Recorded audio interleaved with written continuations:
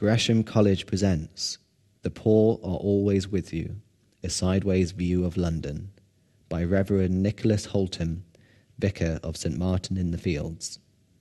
One of the things that's very striking about this business of poor people and London is the way that for poorer people, mobility is not built in, and we stick to our patch and don't use the city as a whole.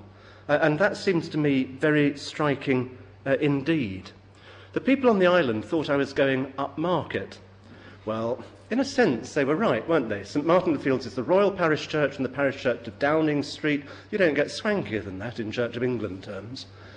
But actually, I was going upmarket and downmarket in one swift move, because the connection at St Martin's, the organisation that looks after homeless people and young people at risk who come into London, sees 7,000 people a year who are among the most vulnerable and poorest people in the country. The striking thing about St Martin in the Fields is that it typifies the very best of an English parish church, I think. It's broad, open, inclusive. And I want to come back to that as a model of community, which I think might have something to say in thinking about poverty in London today. I've called the talk a sideways view of poverty, and it's a sideways view of London as well, actually. I am a parish priest.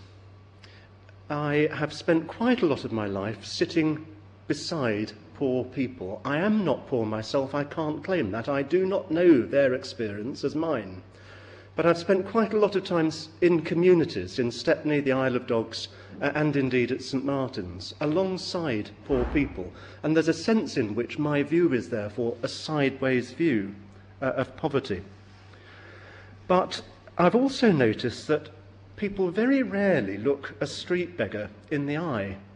Nearly always there's an awkwardness. There's the sense of being unsettled by somebody who's begging on the streets. They challenge us. We feel inadequate. We don't know what to do, really. And therefore, my hunch is that we take a sideways look at them as well.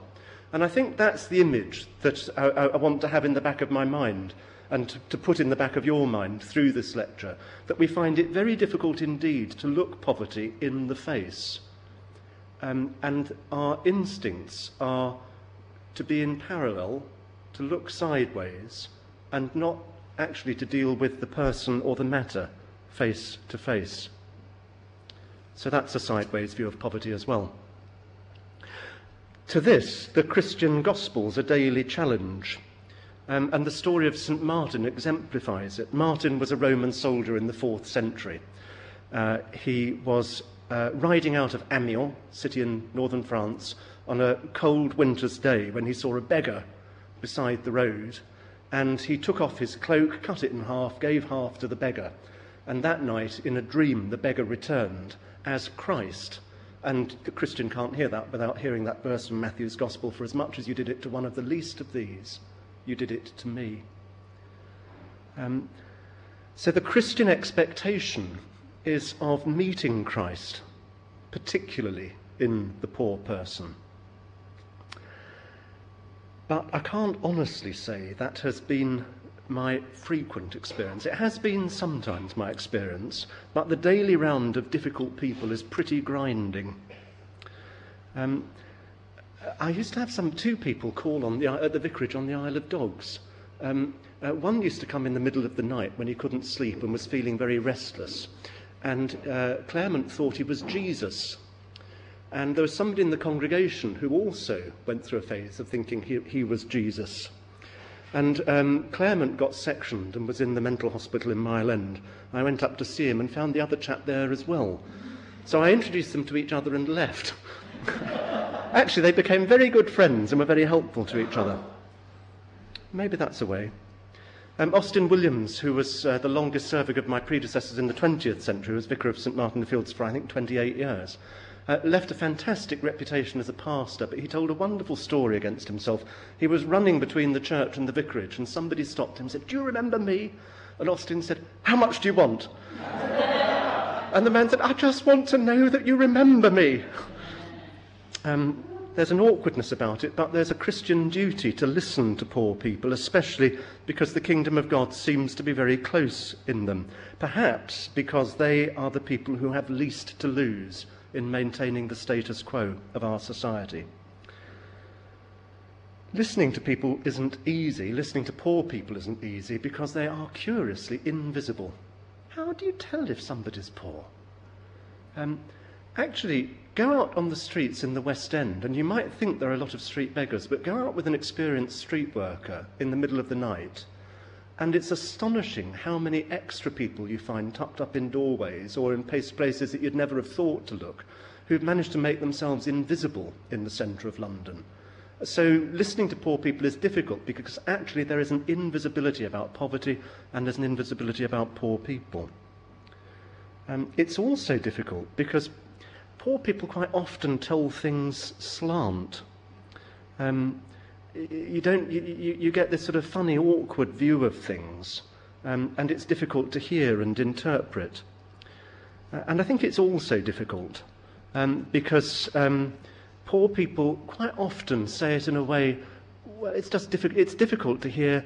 You get something rather off the wall which needs interpreting in order to make sense of it. And then I suppose there's a sense of poor people are difficult to hear because, well, they do sometimes say things which are surprising and challenge us, and which those of us who are more caught up with the status quo of society find quite difficult to hear, that the emperor's got no clothes on, for example. Work with homeless people at St Martin's typically begins with the very basic provision of feeding, washing, clothing, providing a place of safety and warmth. So in Maslow's hierarchy of needs, it's pretty basic stuff. And in that context, it's possible to build relationships with people, to gain their confidence. That's important because homelessness is never a single issue. Homelessness is associated with problems of mental health, drug addiction, alcohol addiction, poverty, breakdown of relationships, patterns of abuse, institutionalization. It's not a single issue, and I think that must be true of poverty in general, actually, not just of homelessness. So the process of building relationships with people in providing these very basic needs is actually a terribly important one, because it's in that context that people begin to find themselves as people in relationship with others. It can be a slow process for many of the people that we're dealing with because they've been so badly damaged. There was a chap who used to sleep on the south side of St Martin's for about 9 months a few years ago. Every day he'd come into church when we opened up, and he'd sit through morning prayer with me and whoever else was there saying morning prayer. And it took 4 or 5 months before he spoke. And the first thing that he said to me was, "If you haven't spoken for a long time, you can't find the words." Now, for somebody like that, it takes ages to build the confidence, to get him to speak, to give him the confidence to join in with a group, to build relationships with his peers and not just with the professionals who are around. It's a very slow process.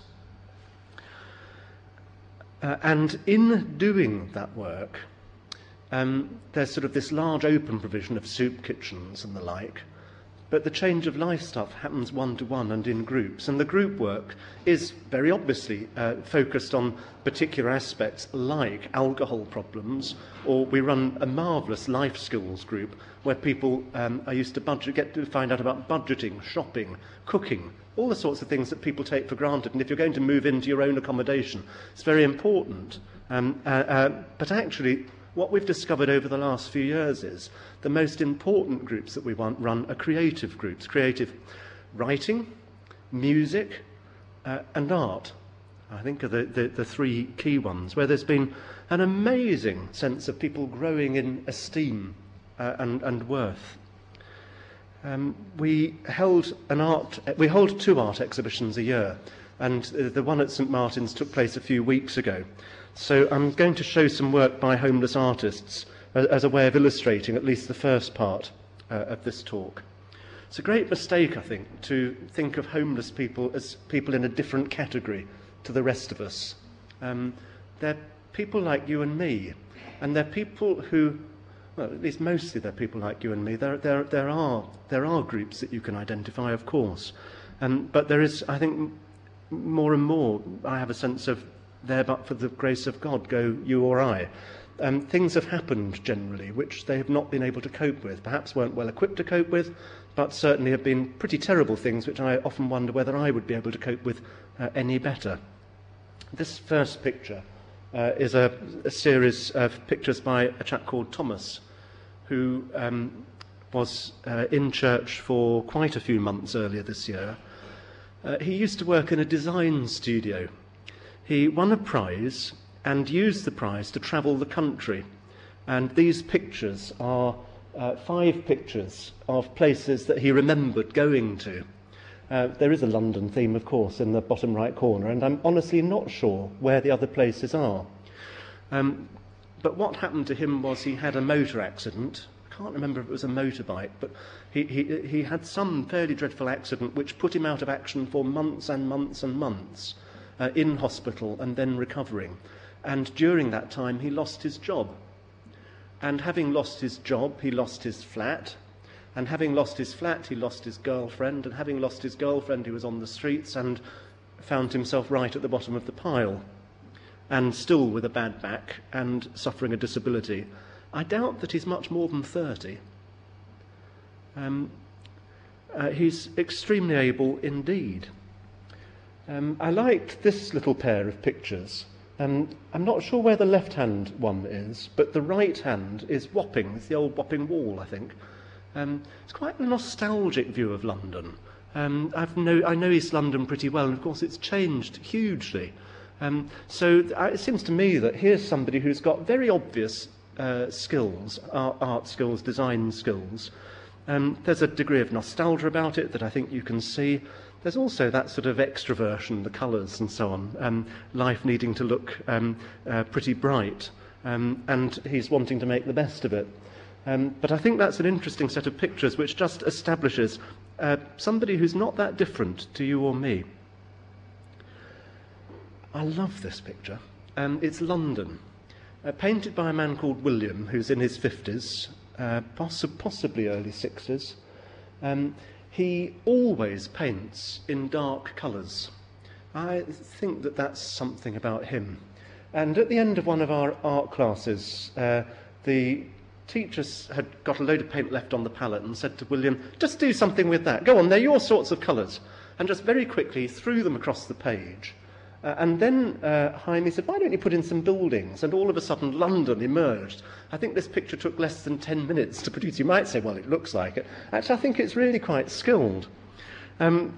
It's quite dark and forbidding, London, isn't it? I mean, warm browns, I suppose, reddy browns. But it's sort of rather a Dickensian view of London. It's often been said, hasn't it, that the Bible begins in a garden and ends in a city. And clergy quite like using that because it sort of gives us a nice way of talking about the city, the heavenly Jerusalem. I mean, London's such a fantastically vibrant place, isn't it?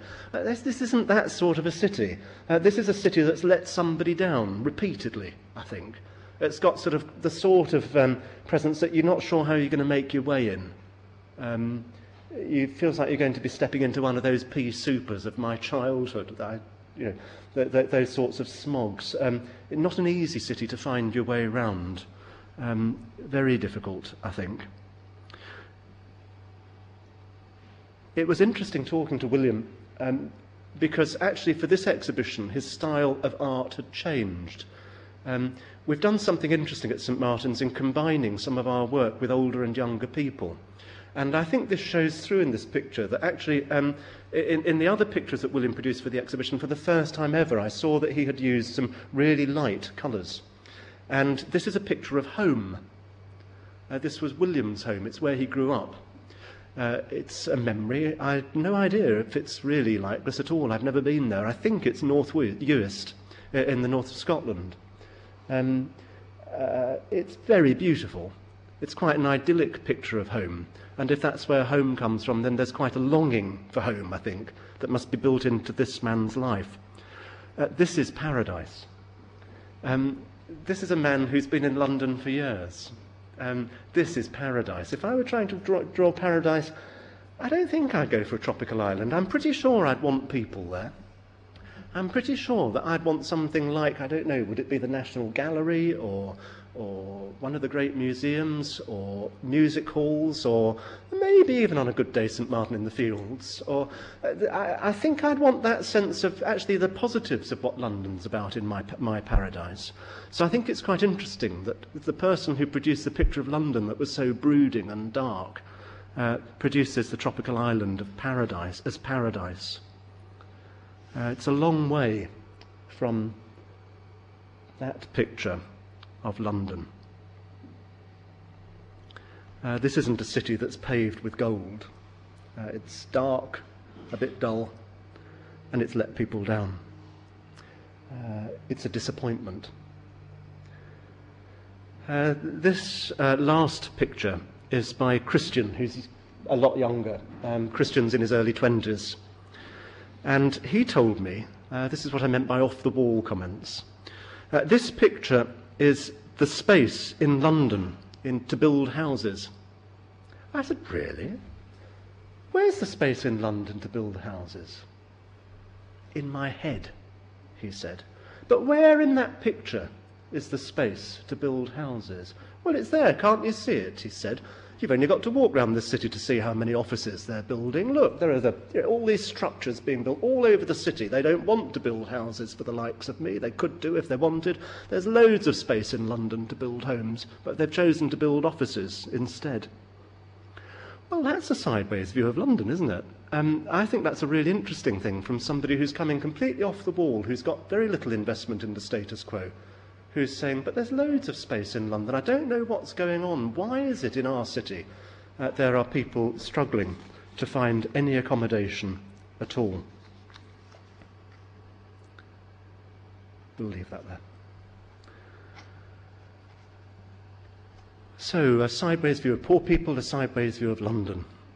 What about the dimensions of poverty in London? Well, I'm a preacher, of course, so let me take a step back and just think about this. There's an interesting difference between the Beatitudes in Matthew's Gospel and the Beatitudes in Luke's Gospel. In Matthew, Jesus speaks the Sermon on the Mount, but in Luke, it's the sermon given on the plain, on the level. In Matthew, Jesus says, "Blessed are the poor in spirit, for theirs is the kingdom of heaven." But in Luke, he says much more directly, "Blessed are you poor, for yours is the kingdom of God." There's a lot of interest at the moment in defining what our wealth is and not just doing it in material terms. So thinking about wealth and poverty, not just as economic things, but in terms of wealth of spirit, in poverty of spirit. So part of me would really like to explore the meaning of Matthew's being poor in spirit in London today. I don't know whether you've read the GLA's draft culture strategy. I know there was somebody from the GLA talking in this series earlier. The GLA's draft culture strategy strikes me as poor in spirit. It is a pathetically spirituality-free zone, and I don't see that as a blessing. How can you talk about this city's cultural value, cultural wealth, without thinking about matters of the spirit and spirituality explicitly? When the GLA talks about value, they're not talking about values, they're talking about value for money. There's nothing about value. It's a pathetic document, I think, and one that ought to give us quite a lot of concern. Mind you, we, not just the GLA, have lost confidence in religious belief and language, and we don't know how to discriminate between good religion and bad. At best, we accept a broad and uncritical tolerance. There are many paths up the same mountain, so if that's what you believe, that's fine. As long as it doesn't hurt me or yourself, fine. It's an uncritical tolerance. At worst, I think there's a sort of bigotry and tribalism that characterises quite a lot of religious belief and practice at the moment. I suppose it could be the best lack all conviction and the worst are full of a passionate intensity. In a world where religion frequently demonstrates its capacity to be lethal, we'd do well to rediscover our ability to be critical and discern the matters of the spirit. There's one modern translation of the Bible in which the Beatitudes in Matthew's Gospel begin, "How blessed are you, those who know their need of God." That's much more like it to my mind. Without God, there's a poverty of spirit. The blessing is not in the emptiness, but in knowing the emptiness, in recognizing it, in knowing our need of God. That's much too important a task to be left to the churches, synagogues, temples and mosques, and it's a pity that the GLA's draft cultural strategy ducked it. I actually think they've got a duty to try and help with it. But for today, we'll not go down the track of poverty of spirit. We'll stay with material poverty, because that was my brief. And it's difficult to know whether the best descriptions are statistics or stories. How do we define who is poor? In the 1980s, one of the congregation on the Isle of Dogs really reacted vehemently against the Archbishop of Canterbury's Commission on Urban Priority Areas. Do you remember Faith in the City? Because we were looking at it and she was saying, well, how do they say we're poor? What are the indicators? And so we looked for the list and it included having an outside loo. Well, she said, my Tommy was disgusted when they put the loo inside the house. It was dirty. It was a horrible thing to bring into the house. Well, how you describe poverty is subjective, isn't it? So government takes an objective indicator, which is to say that people are in poverty when a household has less than 60% of the national average disposable income. Why 60%? Seems to me totally subjective. It's a political decision, that. But it's trying to identify when people drop below an acceptable level in terms of having an income that will purchase a type of diet, participation in activities, and life in conditions that are widely thought as necessary for society. And our national assumptions are that London is more prosperous than the rest of the country. Certainly average national incomes in Wales, Northern Ireland and the North East are the lowest in the country, and London comes out with the South East at the highest. The GLA have recently done some work which was published last year, identifying that if you take into account housing costs and childcare and those sorts of things which are very high in London and which you can't avoid if you're trying to participate in society, actually London comes out at the bottom of the regional indicators. 3 million people in a London are in households with less than 60% of the average disposable income if you take into account those things as well, childcare costs and housing costs. And the range within the country is enormous. In Kensington, the average household income is £47,700 per annum. In Vauxhall, in Liverpool, it's £9,000 per annum. In Tower Hamlets, my old borough, 61% of households have an income less than £9,000 a year. Households, not individuals. And this affects everything. Health, morbidity, as well as educational achievement and the general sense of well-being. If that's not your experience, and you want somehow to get inside it, then actually I think Polly Toynbee's book, Hard Work, Life in Low-Pay Britain, is a really interesting read. She was one of a number of well-known people who were challenged by Church Action on Poverty last year to live for the 6 weeks of Lent on the minimum wage of £4.10 an hour. Her experience of how much things cost when you lack financial ability to exercise choice and how quickly you get into debt is salutary. Or look at the adverts. I was going to say in the tabloids, but you can't say that anymore with what The Independent has done and The Times is doing. Look at the adverts in The Sun and The Mirror. Most days there's more than a page of adverts offering loans to anybody. Unsecured, unchecked, high interest. And then you realise what being on a low income means in terms of your inability to gain credit and finance and how much it will cost you. In a residential community in East London, on estates adjacent to the Isle of Dogs enterprise zone, there were households with 3 generations of people unemployed in them, and people whose isolation was compounded by their poverty. There was one day when I went into the primary school early in the morning, and I'd already heard that a young man had been found dead on the Mudshoot Park and Farm that morning. And I knew enough from what I'd heard from the police that he was a drug addict. And 3 sets of parents asked me in the 400 yards between my front door and the school gate if I knew who it was, because it might be their son. And they hadn't been able to cope with their son at home because he thieved from them to feed an addiction. It simply wasn't possible to keep him in the house.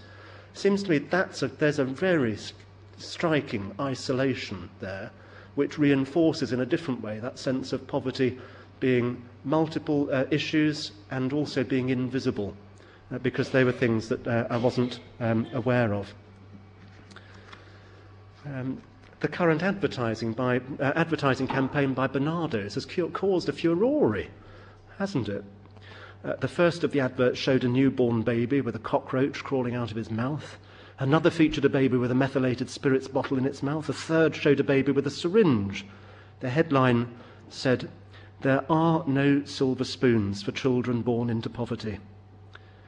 And if poor people in general are invisible in the places of power and wealth, it seems to me this publicity is a good thing. I rather am in favour of the Barnardo's campaign. It was a campaign designed to do 2 things. First, the extent of child poverty in Britain today, sort of just trying to say, it's here, there's a problem.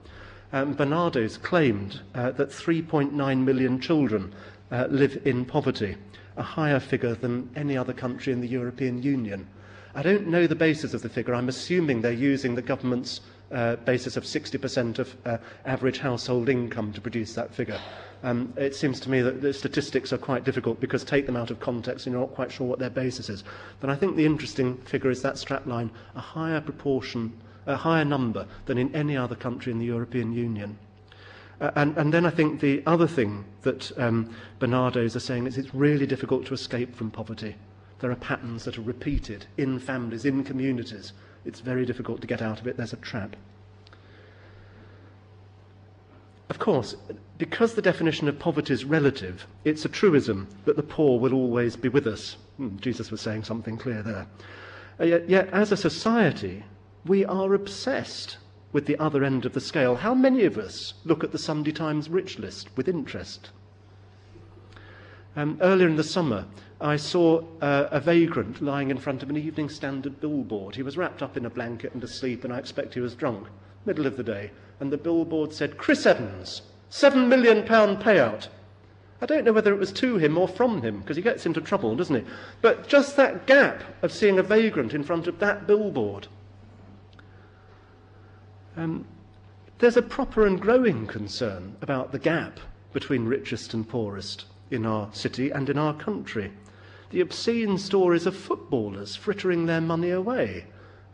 Extraordinary story of an Eastern European footballer burning money in front of a beggar in Berlin. I mean, what's that about? Didn't the local radio in Birmingham do something very similar last week, burning £5,000 because somebody didn't win it, and so they just burnt it? I mean, what is that about? What are we doing? On the Isle of Dogs in the early 1990s, some of the new private estates not only retained the sections of dock wall between the new estate and the council development next door. One can understand that, keeping a clear sense of boundary and identity. But they didn't just keep the wall, they added 6 foot of fence on the top with barbed wire at the top. I took a black South African friend of mine round, and his jaw fell to the floor and said, "This is economic apartheid." What are we doing in this gap between richest and poorest? A great thing about the energy that Docklands brought to the Isle of Dogs was that sort of sense of inward investment, momentum and energy. But there was a funny gap between people's perceptions. The school where I was chair of governors was given a computer for every classroom in the late 1980s. It was fantastic. The computers turned up, before the LDDC realised that they needed to install an electric socket in each classroom as well, because there was only one, and they needed to have one for the computer. There's a great deal of concern about city fat cats who are paid vast salaries and bonuses out of all proportion to the rest of us. Not out of proportion to the market, but it's a very rarefied market. It's out of all proportion to the rest of us. And one of the difficulties with Docklands is the juxtaposition of conspicuous wealth alongside, mostly in parallel with and not touching, looking sideways at, some of the poorest estates in Britain. In Docklands, the LDDC made community development a priority only after 5 years of their existence, where all the key decisions had been put into place and where the local community had been pretty taken apart in the process. But having put the key decisions in place for the enterprise zone, all of a sudden, community development became a priority. Well, it's a good thing, but I thought there was trouble really when I met with a fairly senior LDDC officer just after I became vicar of the Isle of Dogs in 87, and he described the Isle of Dogs as a brownfield site. Well, the trouble was there were 12,000 people living on that brownfield site, and actually some of the things that kept them going had been destroyed by the development, and at that stage not much had been put in that was for them. Talk to the people who used the lorry parks, or the sorts of industries that were around in Docklands at that stage. The churches generally seem quite pleased to be asked by government to sort of step in and pick things up, but I do find myself concerned about the way in which, when government discovers community development and thinks that the churches can help with it, then you know that you really are in trouble. I used to visit an old lady in hospital towards the end of her life, and every time I went, if the doctor or nurse was doing something, I'd be asked to wait, and they'd sort of fiddle about for hours with poor old Vi. And then there was one day I turned up, and they said, "Do you want to come in?" And I knew that was the day she was going to die, and that was the day you let the clergy in, because you couldn't do any more for her. And I worry about that in relation to the way government's discovering that religion can help with community, because community must be in a pretty bad way. On the other hand, churches are communities of people committed to, well, Jesus' summary of the law, the love of God and the love of neighbour. So actually churches have got something, I think, that's quite distinctive to offer in this business of community development, and there may be a model here which is quite helpful. At their best, churches are inclusive communities where people meet across social boundaries. One of my most memorable days at St Martin in the Fields was 7 years ago, and it started with me walking two of our children to school in Soho. They were aged, I think, 9 and 7 at the time, and as we walked through Leicester Square, one of the drunks sitting in the square shouted, "Fuck off, vicar!" The children either side. I came home, got on my bike and cycled up to the Euston Road and met with a nun, a Roman Catholic nun, and a rabbi at the Council of Christians and Jews. And then I cycled down to the Dorchester Hotel, and they didn't know what to do with my bike. That was quite interesting to discover. St Martin's is next door to the South Africa High Commission, and I'd been invited to say grace at the lunch that President Mandela was giving the Queen on his state visit. So the Vagrant in Leicester Square, Council of Christians and Jews, Roman Catholic nun and rabbi, lunch with the Queen and President Mandela. And then in the afternoon I went off to Wormwood Scrubs to visit a friend of mine, who was doing 4 years at the time. There aren't many people who have that variety of crossing social boundaries. I think it's very unusual in Britain today. But it's not just a sort of clerical privilege, as it were. It's something of the experience of belonging to a church community as well. For example, if you go on the pilgrimage from St Martin in the Fields to Canterbury on the late May bank holiday, people set off from the steps of St Martin's late Friday morning, and about 70 people go. And over the weekend, people join, so that by the time we all get to Canterbury on Monday afternoon, we've grown to about 140 people. So it's a really interesting and lovely event. The first year that I did it, I've only walked the whole thing once, but I always walk one day of it. And the first year, I was walking through the fields in Kent, talking to two people, both of whom were dressed in blue jeans and T-shirt. And it took me about an hour. You might say, well, you're not very perceptive, but it took me about an hour to realise one was a professor at University College, and the other was going back on the streets that night, and this was his holiday for the year. It had been a very intelligent conversation both ways, and the three of us had enjoyed each other's conversation. But actually, the barriers drop in that sort of setting. Sleeping rough on church hall or village hall floors, travelling light without the usual things that distinguish us one from another. Actually, in that context of travelling light on a pilgrimage, an extraordinary community emerges over the weekend, in which you really do begin to discover what matters, or actually come to church. I think most churches, but certainly St Martin's, pretty much any Sunday, and you'll find that there is an extraordinarily diverse community of people gathered there. Takes a bit of getting to know, takes a bit of time to get underneath it and to really meet it, but it's there. Or by extension, the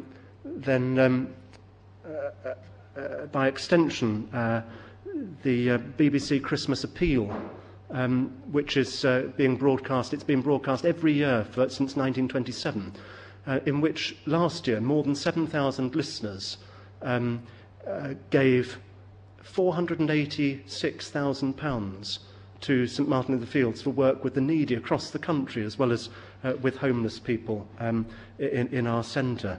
It is an extraordinary thing to have that experience of people recognising their neighbours and of giving to them. I was very struck recently by a verse from Luke's Gospel, in which Jesus said, "The kings of the Gentiles lord it over them, and those in authority over them are called benefactors, but not so with you. Rather, the greatest among you must become like the youngest, and the leader like one who serves." Charity, benefactors, are really important parts of the way our city works, and I am enormously grateful for the way in which people do give to charity. It's what makes St Martin's work. I am the vicar of an organisation that wouldn't work without that sort of charitable giving. And benefactors are people that we're grateful for, the benefactors of this place, the benefactors of this city. And yet somehow that process of charity doesn't deal with the power relationships of the city in an adequate way.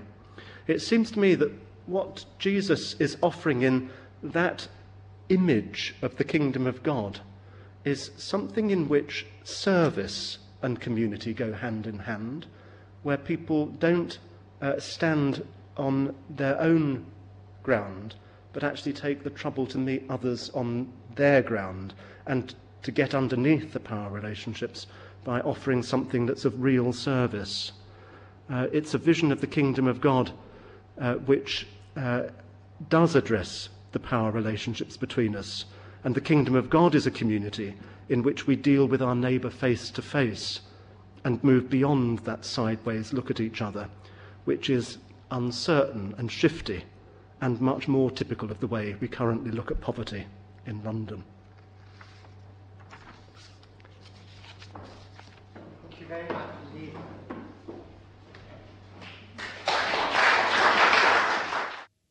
For all information, please go to our website at www.gresham.ac.uk.